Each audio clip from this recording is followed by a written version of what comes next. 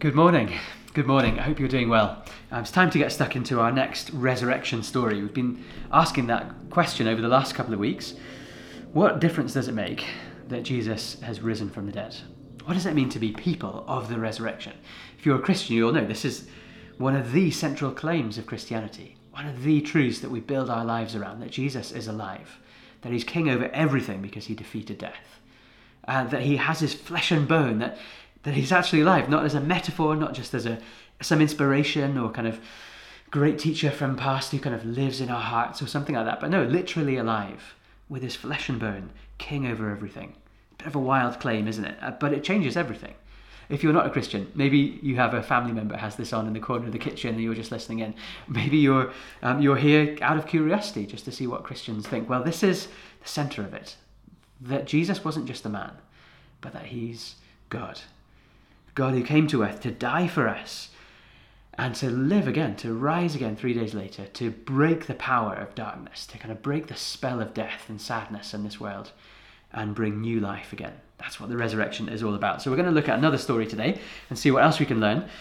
This is from John chapter 21. We're going to read from there. So if you've got a Bible with you, about 3/4 of the way through, you'll find John, which is this book written by a man called John, who's one of Jesus' disciples. He's an eyewitness to what we're going to read today, from chapter 21, right at the end, from verse 1. Afterwards, Jesus appeared again to his disciples by the Sea of Galilee. It happened in this way. Simon Peter, Thomas, also known as Didymus, the twin, Nathanael from Cana in Galilee, the sons of Zebedee, and 2 other disciples were together. "I'm going out to fish," Simon Peter told them. And they said, "We'll go with you." So they went out and got into the boat. But that night they caught nothing. Okay, pause the story there for a minute. They're going fishing, which I think is exactly what they need to do. These guys have been through an awful lot together over the last couple of weeks. In the story, if you followed it along kind of through Easter time or just know the story, a couple of weeks ago, they had a massive emotional high. They've been marching into Jerusalem with Jesus as the king, thinking that he's going to come and this is, the glory days are about to arrive. Everything's going to be okay because Jesus is king. And then a few days later, he's dead. It's over. The dream is in pieces. He's been murdered brutally, hung on a cross, embarrassed. But then 3 days after that, people start seeing him alive again. The women first, and then a couple of others, and then he appears to a few more, and then some guys on a trip, and he has dinner with them, and all of a sudden, hope begins to flood back into their lives. And you see, they've been through an emotional roller coaster, up and down over the last few weeks. And so what they need to do is go fishing, spend the night catching some fish and eating them. That's kind of what they're doing, isn't it? But this is also where they're from. They're going back home. Most of these guys are from Galilee, which is where they started off, and actually where Jesus told them to go. So they're not quitting. They're not, just leaving it behind and trying to forget about everything that's gone before. Actually, they're doing what Jesus called them to do. Mark chapter 16, Mark's another kind of account of Jesus' life. Right at the end of that, one of the angels tells them, the disciples, to go back to Galilee, where they're from, and that Jesus will meet them there. So they're not running away, they're not giving up hope or anything like that. They're just going back home to wait for Jesus. But pretty exhausted, I imagine. And so they go out fishing, back to their old jobs. This is what most of them used to do for work before they started following Jesus. They went out fishing, back to what they know how to do, back to get themselves some food, back for a relaxing night of fishing. Maybe if you've got an uncle like that, or a granny or someone who loves to fish, just, when they need to relax, when they need a bit of time on their own, they go to the lake, to the sea, to do some fishing. But if you're anything like me, all my experiences of fishing pretty much have ended like this one, where they caught nothing, had a relaxing time, but caught nothing. And so they're there actually in the morning, probably more exhausted than they started out, fishing all night, not even a hint of a bite, nothing in the nets. But then, verse 4, carry on reading. Early in the morning, Jesus stood on the shore, but the disciples didn't realize it was Jesus. He called out to them, "Friends, lads, haven't you any fish?" "No," they answered. He said, "Throw your net on the right side of the boat and you'll find some." When they did, they were unable to haul the net in because of the large number of fish. Then the disciple whom Jesus loved, that's John's way of talking about himself in the story that he's writing, he said to Peter, "It is the Lord." As soon as Simon Peter heard him say, "It's the Lord," he wrapped his outer garment around him, for he'd taken it off, probably working hard through the night, and jumped into the water, swims to Jesus. The other disciples followed in the boat, towing the net full of fish, for they were not far from the shore, about 100 meters. When they landed, they saw a fire of burning coals with fish on it and some bread. Jesus said to them, "Bring some of the fish you've just caught." So Simon Peter climbed back into the boat and dragged the net ashore. It was full of large fish, 153. Bit of a specific number, isn't it? But even with so many, the net was not torn. Jesus said to them, "Come and have breakfast." None of the disciples dared ask him, "Who are you?" They knew it was the Lord. Jesus came, took the bread and gave it to them, and did the same with the fish. This now was the third time Jesus appeared to the disciples after he was raised from the dead. Isn't that a great story? Come and have breakfast. That's one of my favourite lines in the whole of the Bible. But have you ever wondered how strange that is? That the King of all the universe, the one who's just defeated the great enemies, Satan and sin and death, he's king over everything. He's Lord and God. That's what Thomas just said in the story before this. What is he doing having breakfast, eating barbecued fish with some random guys in Galilee? They're a faraway place, kind of miles out of the way of the centres of culture and learning and education and religion. He's far away with people like that, normal, regular people. What on earth is he doing there? Well, that's our question today. What is he all about? What are we going to learn about Jesus? That's going to be our first point. What do we learn about Jesus through this story?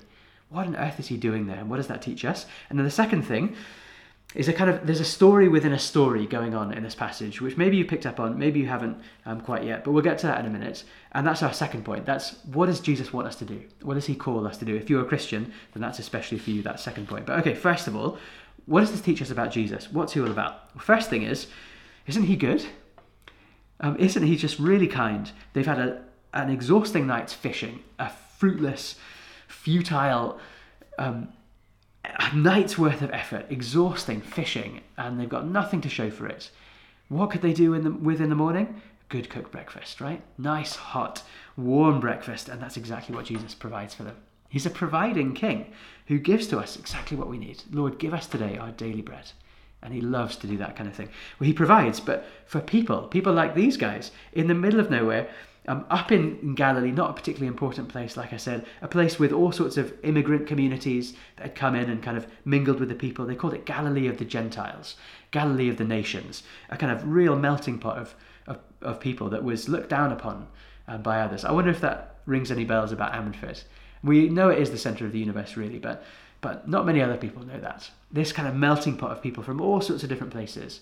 Some of us have great educations. Some of us have really important jobs. Others of us don't have much education.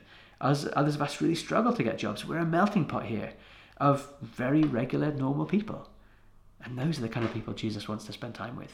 People like you, people like me, people from Galilee, people from Ammanford. There's another thing you might not pick up on, but you can read on the rest of the chapter later on, and you'll see Jesus doesn't just provide for kind of poor, out-of-the-way people, but he wants to spend time with people like Peter. Peter is a guy who, he needed Jesus' mercy. He needed his forgiveness. He wasn't just a poor man from an out-of-the-way place. He was a man who'd really messed up. A few chapters before this, back in chapter 18, you can go read it later if you want to.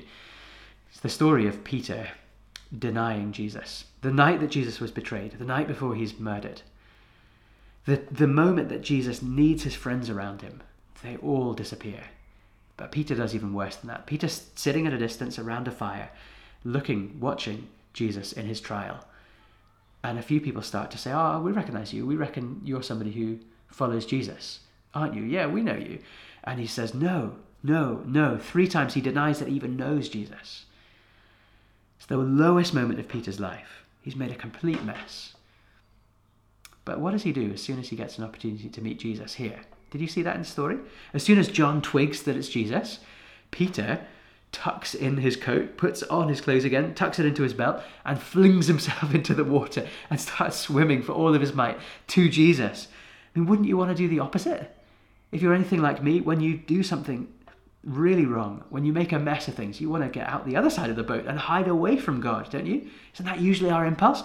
But Peter knows Jesus. He knows how good he is, how full of mercy and forgiveness he is. And so he can't help himself. He sees who it is, recognizes, flings himself into the water, tucks in everything that's going to get in the way, and gets to Jesus as quick as possible. Peter's a pretty impulsive guy.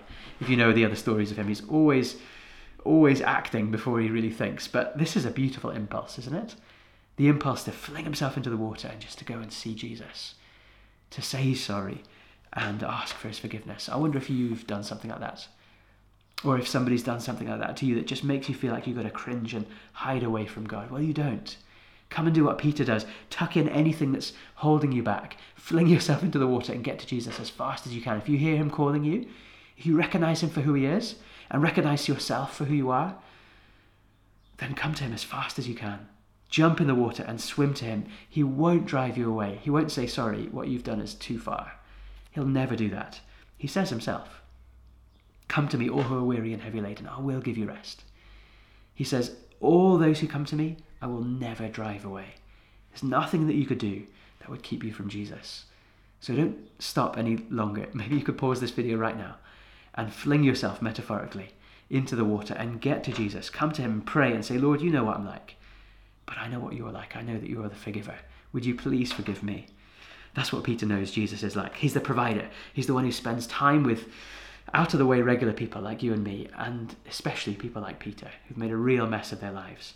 But there's one obvious thing that we haven't said yet that we learn about Jesus here, and that's that he's alive, right? It's an obvious one, but maybe it shouldn't be that obvious, because a couple of weeks before this, he's been brutally murdered. He'd been nailed to a cross. They drove a spear through his heart, and then before the days of antibiotics, they laid him in a tomb and left him there with horrific wounds. He was dead. I mean, really horrifically tortured to death, dead. But then here he is. Not as an inspiration, like I said, not as some kind of Mufasa who's kind of come back from beyond the stars, and you can hear his voice, his inspiration to you if you listen out on a quiet starry night with the help of Timon and Pumbaa. It's nothing like that. He's actually there. That's the kind of alive that he is, sitting in front of them, eating a piece of fish. He's not a spirit or a ghost. He's got flesh and bones. And they can't quite believe it. They're like, we know it's him, but we want to ask him, is it really him? That's in verse 13, isn't it? Verse 12. None of the disciples dared ask him, who are you? They want to ask him, but they know who it is. It's Jesus, physically there, sitting in front of them. That's an incredible thing. You see, there's a few stories in the Bible of people who've been resuscitated. Maybe you know somebody who's kind of been to A&E and been brought back from death by smart doctors. But what happens with resuscitation is, if you like, death loses its grip on you. But a few years later, a few months later, a few decades later maybe, death will get you again and pull you back under. That's what happened with all the other stories of resuscitation in the Bible when people come back from the dead.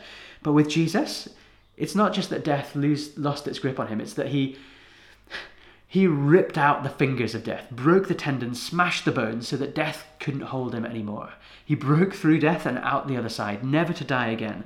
Defeated the final boss of humanity, death, sin, Satan, personified evil. He defeated them all at the cross, forgave sin, crushed Satan, had nothing else to throw at Jesus, did his worst, and Jesus came back from the dead. Satan's defeated. Death is gone, dead itself. So he's the Lord. Do you see that? That's really the thing. Not just to learn what he's like, but that he is the Lord, the king over everything. He's defeated the biggest enemies we have, which means he gets to be king and Lord over everything. That means you've got to come to him. Not just when you feel the need, but he really is king, most powerful over all. He really has to be at the center of our lives.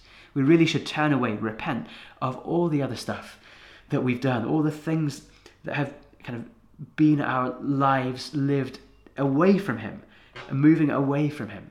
We've got to turn our backs on all those things and turn our face towards Jesus because he's the Lord. That's who he is. What does that mean for us? A couple of quick practical things. Well, it means like he has been raised in a body through death and at the other side, so we will be as well. If you're united to Jesus, if you're a Christian, then let me read to you what 1 Thessalonians says. A few books further on from John, you read this. For we believe that Jesus died and rose again. 1 Thessalonians 4:14. We believe that Jesus died and rose again, and so we believe that God will bring with him, with Jesus, those who've fallen asleep in him. Those who've died in Jesus. Really, they're just sleeping. Really, their bodies are just sleeping, waiting for him to raise our bodies up again, just like his was physically, walking not 2 feet off the air, not with kind of telepathic communication or anything weird like that. No, human life. They saw him, and it was weird, and he was glorious to the point where they almost didn't recognize him, but they did recognize him because it was him, more solid than ever before. And he could eat, and he could speak, and they saw him, and they heard him, and they touched him, and they ate breakfast on the beach with him. He was alive. That means that's your future. If you're a Christian, that changes everything. It's not that we just get whisked off to heaven when we die. It's that one day soon he'll raise our bodies up again, and we'll love and dance and march and sing and explore the universe and never miss out on anything. Because we have a physical future. Jesus died and went through the other side to a new bodily resurrection, and so will you one day. If you are trusting in Jesus, if you are united and joined to him. A couple of practical things, kind of two things that work really well in balance, to balance out the Christian's life, is this truth. If we have a physical future, well, that changes today. It means today that I can live without regrets. I can live sacrificially, I can give, I can live without fear, because I'm not going to miss out on anything. I have eternity in a physical body to explore the world, to do all those things I missed out on doing here. So you don't need to look back and pine away at old photos of yourself with your athletic physique when you were younger, before your knees crumbled or before you lost your figure and you can't fit into those dresses anymore. You don't need to pine away and regret that lost youth or that lost holiday that you didn't get to go on because, the pandemic wrecked everything. You don't need to have regrets in this life because we're going to live forever in bodies with Jesus, eating, drinking, loving, embracing, dancing, singing, skiing, exploring, doing all these things that you would want to do forever with Jesus perfected. No regrets. You can live this life. You can live this life with open hands of generosity, sacrificing and that not being a problem. No fear any longer. You see, this life is not all that there is. That's one truth. But the other truth is, this world really matters. This is the second thing that balances that out. This world is important, extremely important to God. He made it and called it good at the beginning, back in Genesis. And then he's sent his son, he's come into this world to redeem this world, to be a body that wasn't whisked away in spirit, kind of finally getting released from all this physical badness around us. No, that's Greek philosophy. That's complete nonsense. No, God came into this world in a body and then was raised to stay and live in a body forever. He still has his flesh and bone. He came into the world to do something about this world. So when we see broken things in this world, we want to do something about it, right? If you're a Christian, you'll know this impulse in yourself when you see children in poverty, when you see people struggling and suffering, when you see injustice and stuff that shouldn't be, that isn't good. You want to put it right.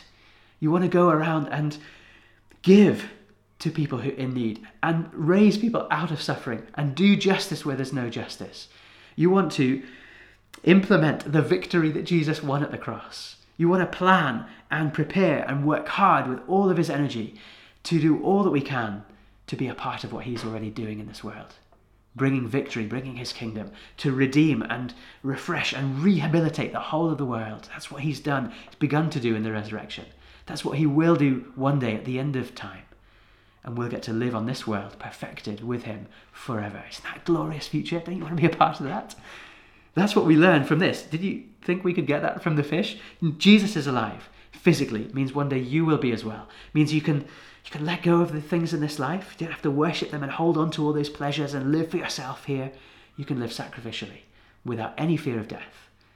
And you can also live putting everything that you have into God's mission in this world to redeem and make it all good as he made it to be in the beginning. That's a beautiful vision. I think it is anyway. Something I want to be a part of. I wonder if you'll come and be a part of that as well. Christianity isn't just about going to heaven when you die, about having a kind of personal relationship with God only. It's about everything being fixed. All of us living together with God. People from every tribe and tongue and nation gathered to live as humans were made to live with him forever. Do you want to be a part of that? Well, fling yourself into that water. Come to Jesus right now. That's the first thing we learn. Jesus is alive. He's the Lord, he's the King who changes everything, not just for the future, but right now. The one who provides, the one who loves to spend time and do good for people like you and me, whatever we've done, even if it's as bad or worse than what Peter did. What was that second thing? What does God want us to do? Well, we've got hints of it already. He wants us to be a part of taking this good news to every nation, to be a part of what Peter does in the story. Did you see what he does? Peter dives into the water, eventually goes back to the boat and pulls out from the sea a huge number of fish, 153. Remember, they're eyewitnesses. They were actually there seeing this. It really happened. 153 fish in a net that didn't break with this miraculous number of fish. So what's going on there? Okay, we've got to go back to another story where a very, very similar thing happened right at the beginning of their time with Jesus. Peter, in Luke chapter 5, if you want to look it up, Peter's on the shore again, and Jesus says, "Come on, Peter, and a few of the other disciples, let's get into the boat and go fishing." Luke chapter 5, I'm going to read it to you from verse 4. Jesus said, "Come on, put out into deep water, let's go and fish, let down the nets for a catch." So Peter answered, "Master, we've worked hard all night and we haven't caught anything. But because you say so, I'll let down the nets." Sound familiar? They've already been out fishing, and Jesus says, "Come on, let's go out again." When they had done so, they caught such a large number of fish that their nets began to break. So they signaled to their partners in the other boats to come and help them out. When Peter saw this, he fell at Jesus' knees and said, "Go away from me, Lord, I'm a sinful man." For he and all of his companions were astonished, amazed at the catch of fish they'd taken. And so were James and John, these guys who were here, the sons of Zebedee, Simon's partners. Then Jesus said to Simon, "Don't be afraid." Listen to this. "Don't be afraid. From now on, you'll fish for people." So they pulled up their boats on the shore, left everything, and followed him. Can you see what's going on? Can you see the story within a story? That if you knew that's how Peter started with Jesus, you would see that this is how he's continuing with Jesus. That when he's forgiven, when he's restored, when Jesus puts his life back together again, Peter's going to have a job to do. To go out to the world and bring people in. So this story it happened, but it's also a picture of what Peter was meant to do. Peter became a leader in the early church, and he went out to the world, which often in the Old Testament, the sea is a picture of the world, of the Gentiles, of people who weren't Jews, who didn't know God, people who were far away, who turned away from him, like the sea that was just frothing about and didn't know which way it was going. That's what the people of the world are, this kind of a picture, a metaphor for them. So what does Peter do? He dives into that water and brings out fish, 153, all different types of fish in a net that can't break. Well, what's that all about? Well, Jesus has already said those fish are like people. Peter, you're not just going to be a fisherman anymore. You're going to be somebody who goes to catch lives, souls, people from all around the world. So here they are in Galilee of the nations, where all the people have come to this melting pot. Here's Peter jumping into this sea that's a picture of the nations and pulling out fish that are a picture of the people in a net that won't break. The church of God that has grown from strength to strength, even through all sorts of horrific stories and suffering and difficulty and failure and sin. The church isn't broken. The church will bring together as many people as want to come into it. A huge, miraculous number of people. It'll do the job to bring people safely home to shore, to Jesus, to the Master. Do you see the story within a story? Do you see what Jesus is calling not just Peter, but us to do?